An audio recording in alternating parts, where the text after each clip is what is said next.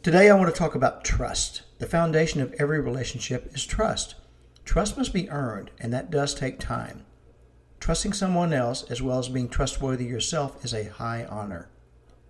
How do you know you can trust someone? We trust the airline pilot knows how to fly the plane. We don't question it. We trust other drivers to obey the law. We give those types of trust without question. So why don't we trust God fully? I believe it's partially because we humanize God. We want to see Him in a box, one that makes us comfortable.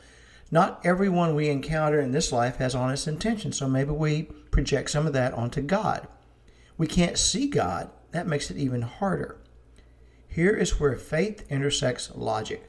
We trust the promises of God, and we trust that He only wants good for our lives. Believe in Him. And when you are in doubt, talk to God. He's always listening, and that's a promise, and that is something to consider.